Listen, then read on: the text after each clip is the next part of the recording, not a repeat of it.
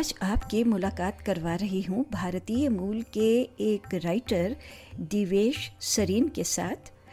ये वो राइटर हैं जो यहाँ पर आए एक स्टूडेंट वीज़ा पर और फिर न सिर्फ अपना ही जीवन संवारा बल्कि अपने परिवार का भी जीवन संवारा। ये उनका सपना था और उस सपने को मिला एक और उद्देश्य, यानी जो उन्होंने भोगा वो सबके साथ बांटा जाए। परिणाम उनकी किताब द इंडियन मेट नमस्ते टू हवाया। इस किताब का लॉन्च हो रहा है 26 जनवरी को मेलबर्न क्रिकेट ग्राउंड में और उनके साथ खड़े होंगे जाने माने cricketer Glenn McGrath. Divesh ji से स्टूडियो में बात करने का मौका मिला और उनसे सवाल यही था कि ये तारीख और ये वेन्यू आखिर क्यों।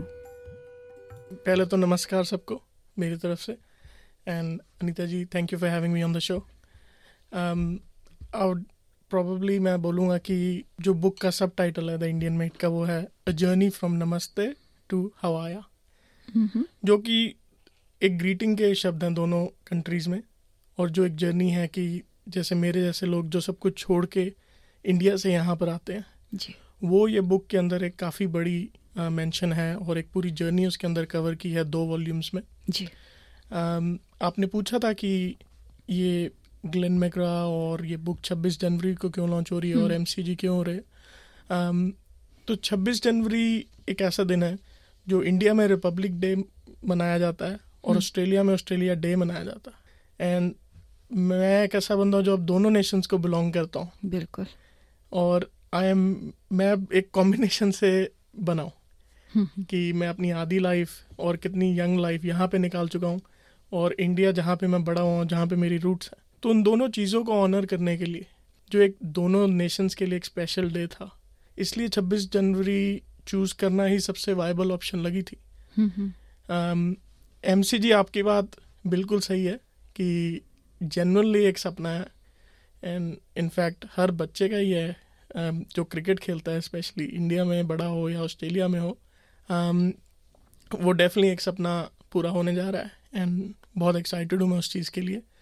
वही था कि अगर मैं अपनी लाइफ का सबसे बड़ा प्रोजेक्ट अगर अब करने की कोशिश कर रहा हूँ और उसको हर रोज़ सोच के कि बेस्ट क्या हो सकता है, आप अपने आप को पुश करते रहते हो और बुक का पर्पस बढ़ता रहा बाय टाइम।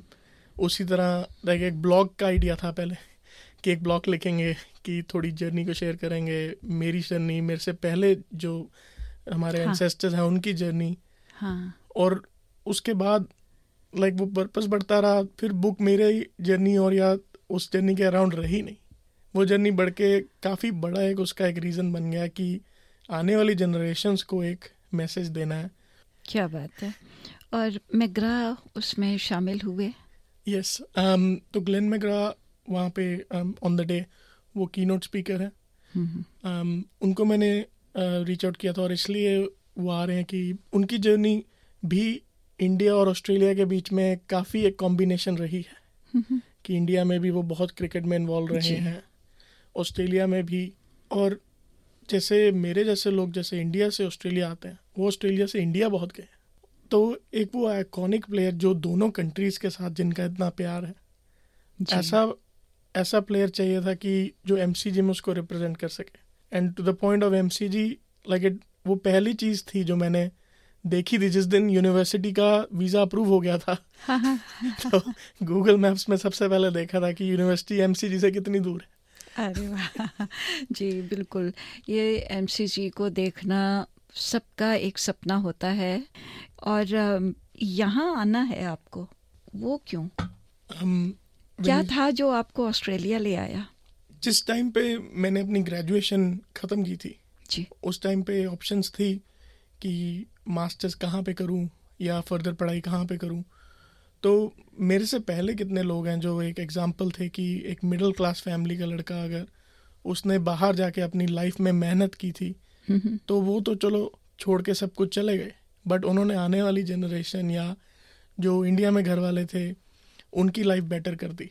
और उस टाइम पे मुझे लगा कि अगर मैं जब तक यहाँ पे इंडिया में उस टाइम पे पढ़ के जो मेरी फाइनेंशियल सिचुएशन थी कि जब मैं डिग्री ख़त्म करूँगा मैं एक पार्ट टाइम जॉब नहीं कर सकता, तो मैंने थोड़ी एडवाइस ली कि फाइनेंशियली क्या वाइबल है, शायद मैं एडमिशन भी नहीं ले पाऊँगा अगर लोन नहीं मिला। अच्छा तो जी। उसको जब मैंने अपनी ऑप्शंस पर्सनली कंपेयर की तो ऑस्ट्रेलिया की एक ऑप्शन बहुत अच्छी लगी, और यहाँ पे लोग थोड़े बहुत जानते भी थे जो मेरे से पहले आ चुके थे जी। और उसमें था कि एक जाके मेहनत करके मैं पार्ट टाइम जॉब करके एटलीस्ट वो थोड़ा बहुत लोन तो पे ऑफ कर ही दूंगा, और इसलिए ऑस्ट्रेलिया की ऑप्शन और ट्रैवल का जो जज्बा था कि जाके एक नई जगह तो एक्सप्लोर करें। हाँ, आपने कहा कि यहाँ पर आप कुछ लोगों को जानते थे, मतलब कुछ आपने पढ़ा हुआ था, लेकिन ये जो पढ़ा हुआ होता है और जब खुद भोगा जाता है उसमें तो ज़मीन आसमान का अंतर होता है। वो कहते हैं ना कि दूर से घास हरी ही दिखती है। यस। तो आप कितने तैयार थे कि यहाँ आकर मुश्किलें सामने आएंगी? क्या जो आपने सोचा था बिल्कुल वैसा ही हुआ, और क्या आपकी तैयारी पूरी थी? देखिए, तैयार अपनी तरफ से मैं फुल था, बट आई डोंट थिंक कोई भी फुल्ली तैयार हो सकता है, बिकॉज ये नमस्ते से हवाया की जर्नी इतनी बड़ी है। जो इंडिया से प्लेन लेके आप यहाँ पे लैंड करते हो, एक बिल्कुल नया कल्चर है, एक बिल्कुल नया तरीका है जीने का जिसमें आपको सबमर्ज होना है। तो आई डोंट थिंक कोई भी फुली रेडी हो सकता है, बट अपनी तरफ से मैंने बहुत कोशिश की थी कि अपनी इंग्लिश कैसे बेटर करूं। मैंने कॉल सेंटर्स में भी जॉब की थी, मैं मैथ्स भी ऑनलाइन पढ़ाता था, कि दिन भर दिन मैं सोचता था कि वहाँ जाकर जो चीज़ अगर मुझे जल्दी अपने आप को इफ़ेक्टिव बनाना है तो वो कैसे हो सकता है। बट यहाँ आके फिर भी लगा कि और बेटर हो सकता था, या वो चीज़ की कमी महसूस हुई थी, और एक स्ट्रगल ज़रूर थी, बिकॉज यहाँ पर भी वो लोकल एक्सपीरियंस काफ़ी मांगते हैं, और वो तभी मिलेगा कि अगर कोई जॉब देगा, और जॉब तभी मिलेगी जब आप उसके काबिल बन जाएं। एग्जैक्टली। तो ये एक इम्बैलेंस ज़रूर था, बट मेरे जैसे की तरह लाइक हम सब ने पहले और जॉब्स की, जो भी मिला उसका एक एटीट्यूड रखा कि नहीं, ये हमारे बेटरमेंट के लिए, हमारी फैमिली के बेटरमेंट के लिए, और जो एक्सपेक्टेशन है और अगले 10 साल 15 साल का जो एंड गोल है कि उसको अचीव करना, और उसके लिए कुछ भी कर सकते हैं तो ये भी कर सकते हैं। तो कुछ भी कर सकते हैं में कितना कंप्रोमाइज़ करना पड़ा? क्या वो जो हम एक सुनते हैं यहाँ पर डिस्क्रिमिनेट किया जाता है, एक्सप्लॉइट किया जाता है, आपने अनुभव किया? जी, मैंने डेफिनेटली किया है, और वो एक डिफरेंस तो काफ़ी हद तक रहेगा, बट मैंने अपनी लाइफ में फोकस किया है उन लोगों पर जिन्होंने मेरा साथ भी दिया। कि मैं ये भी कह सकता हूँ कि काफ़ी ऑस्ट्रेलियंस ने मुझे सिर्फ as an Indian person treat करा, जब बट कितने लोग ऐसे हैं जिन्होंने मुझे बाहें फैला के मतलब अपना घर का मेंबर बनाया है। तो मैं ये नहीं कहूँगा कि सिर्फ डिस्क्रिमिनेशन था, बट ये है कि हर तरह के लोग हर जगह होते हैं। लोग फ़ायदा भी उठाते हैं, कई तो सिर्फ बिजनेस ही चला रहे हैं। आपको तब देखना है कि उस टाइम पे आप अपने लिए क्या कर रहे हो जी। और ये एक सिर्फ उसका छोटा सा पार्ट है। मैंने 10 साल लगातार 7 दिन काम किया, बट करीब 4000 दिन में एक आने वाली जनरेशन की लाइफ बदल गई है। एक होप है कि अब उनको बेटर मिलेगा। क्या बात है। आप जब यहाँ आए तो एक खास पर्पस को लेकर आए, और जो आप चाहते थे, यानी आपका जो फोकस था उसको आपने नहीं छोड़ा। लेकिन इस बीच में रुकावटें तो आई आपके जीवन में, और एक बहुत बड़ी रुकावट अभी कुछ समय पहले आई। अराउंड 3 से 4 महीने पहले मैं थायराइड कैंसर से डायग्नोज हुआ था, और इसीलिए मेरी वॉइस अभी जिस तरह से है जी, वो उसका रिकवरी का पार्ट है। तो उसमें 2 लम्स थे और पूरा थायराइड अभी हमने बाहर निकाला है, अभी भी रिकवरी के पेस में। But just like anything with life, कि डिपेंड करता है अभी आप लाइफ में जैसे जैसे थोड़ा आप समझते हो कि आपका ग्रेड बढ़ गया या ऊपर बढ़ गए हो, वो लेवल ऑफ डिफिकल्टी भी बढ़ जाता है। तो दे गो हैंड इन हैंड। तो सबसे बढ़िया बात यह है कि जब कोई मुश्किल आती है तो फिर उसका जब एंड रिजल्ट निकलता है, अगर आप गिव अप नहीं करते तो उसका भी अलग ही मजा है। कि अगर थायराइड कैंसर ना होता तो शायद मैं एमसीजी भी तब झिझकता कि हाँ यार कर लूँ, कि मेरे जैसा बंदा एक सिंपल सा कर सकता है। और उसने एक मोटिवेशन दे दिया कि बुक तो लिख ही रहे हैं कि अगर एक अभी ये लास्ट चीज़ है तो इसमें इस तरह से करके जाएं कि आने वाली जनरेशन को भी एक मोटिवेशन मिले कि कोई भी अंडरडॉग, एक साधारण व्यक्ति, एक बच्चा जो सपने लेके आता है। मैं 21 साल की उम्र में आया था यहाँ पे, फुल बैग लेके आया था सपनों का भर के।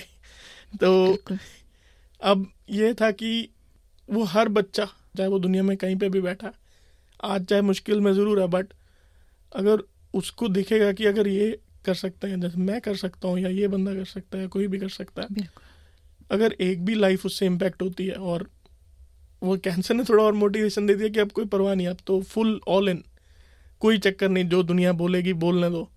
कि अभी भी होगा कई लोगों को शायद ना पसंद आए या पसंद आए स्टोरी, बट मुझे कोई फ़र्क नहीं पड़ता, कि मुझे पता है कि जो मेरा फोकस है वो जब तक डिलीवर हो रहा है। और वही बात है, डिफ़िकल्टी का मज़ा यही होता कि उस टाइम पे तो लग जाती है, बट जब आप निकल जाते हो तब आप देखते हो कि हाँ यार, कि हिम्मत मिली और मुश्किल नहीं दी जी। क्योंकि जब ये चुनौतियाँ आती हैं तब आपका फोकस होता है उनके सामने, लेकिन उस बीच में भी जो आपके सपने हैं, जो आपके अंदर जो सकारात्मकता भरी हुई है, पॉजिटिविटी है, उस सिचुएशन को देखकर अगर उससे फोकस नहीं हट रहा है तो वो चुनौती उस चुनौती के लिए चुनौती बन जाती है कि अब क्या करें, और उस चुनौती को हटना पड़ता है आपके रास्ते से। आपने वो कर दिखाया। सपने तो हम सभी देखते हैं, लेकिन उन सपनों के पीछे जाते कितने हैं, उनमें से आप एक हैं। नहीं, शुक्रिया अनीता जी। एंड मैं यही चाहता हूँ कि जितने भी बंदे, अभी मेरे जैसे कितने लोग हैं जिन्होंने सब कुछ छोड़ के एक नई कंट्री में गए अपनी फैमिली की बेटर लाइफ के लिए, बट ना कोई हमने हमारे कल्चर के बारे में बोल रहा था जो दिन भर दिन जा रहा है। सिर्फ हम बात करते हैं कि वो इंडिया का कल्चर हम मिस करते हैं, बट आने वाली जनरेशन के लिए एक लिखने का पर्पस मिल गया था, बीइंग अ फादर, कि अपने बच्चों के लिए मैं लिखूं जो मैंने एक्सपीरियंस किया है, और उसने इस पर्पस में डेफिनेटली ऐड किया। एंड आई होप कि आने वाली जनरेशन इससे भी बेटर लिखें और इससे भी बड़ी बुक लिखें, और आई थिंक और बंदों को कोशिश करनी चाहिए, और अगर मैं लिख सकता हूँ तो कोई भी लिख सकता है।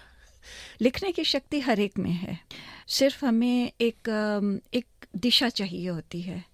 कोई भी जगह से जब आप दूसरी जगह जाते हैं तो आप एक बदलाव में जाते हैं, और उसमें आपको ढलना होता है, चुनौतियाँ आती हैं।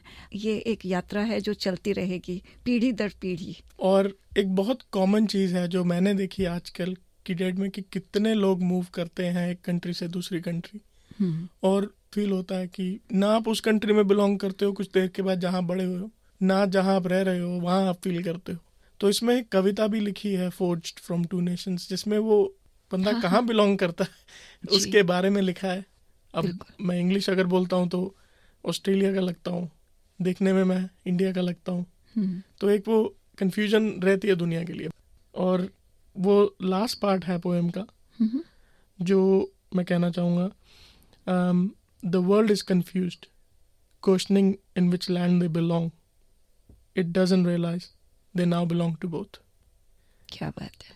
और बट यही कहना चाहूँगा कि द इंडियन में एक डेफिनेटली एक ऐसी जर्नी रही है जो एक लिखनी तो बहुत चैलेंजिंग रही, बट मैंने दिन भर दिन ये ज़रूर याद रखा है कि ये पर्पस जो इसका है जी, वो मेरे से ज़्यादा बड़ा है। जैसे जैसे चैलेंजेस आते रहे वैसे वैसे हेल्प भी मिलती रही। वो तभी मिली क्योंकि आपके अंदर जो वो एक पॉजिटिविटी थी। तो हमारी सोच के ऊपर बहुत अधिक निर्भर करता है, और जब कोई ऐसी बात करता है कि हम बटे हुए हैं तो यही सोचना चाहिए कि हर एक नदियां हैं, हर एक नदी का अलग नाम है, समुद्र में वो सब मिल जाती हैं। आपका अपना अस्तित्व भी है और दूसरा अस्तित्व भी है, लेकिन दोनों इकट्ठे भी हैं, एक बड़े समुदाय का हिस्सा मानेंगे अपने आप को। दिवेश जी, बहुत अच्छा लगा है आज आपके साथ में बातें करके, और आपकी किताब के लिए और आपके आगे आने वाले प्रोजेक्ट्स के लिए बहुत बहुत शुभकामनाएं देना चाहूँगी आपको। बहुत बहुत शुक्रिया सबका मुझे सुनने के लिए। SBS रेडियो से डाउनलोड करने के लिए आपका धन्यवाद। हमारा पूरा कार्यक्रम आप कैसे सुने, इसके लिए sbs.com.au/hindi पर जाएं।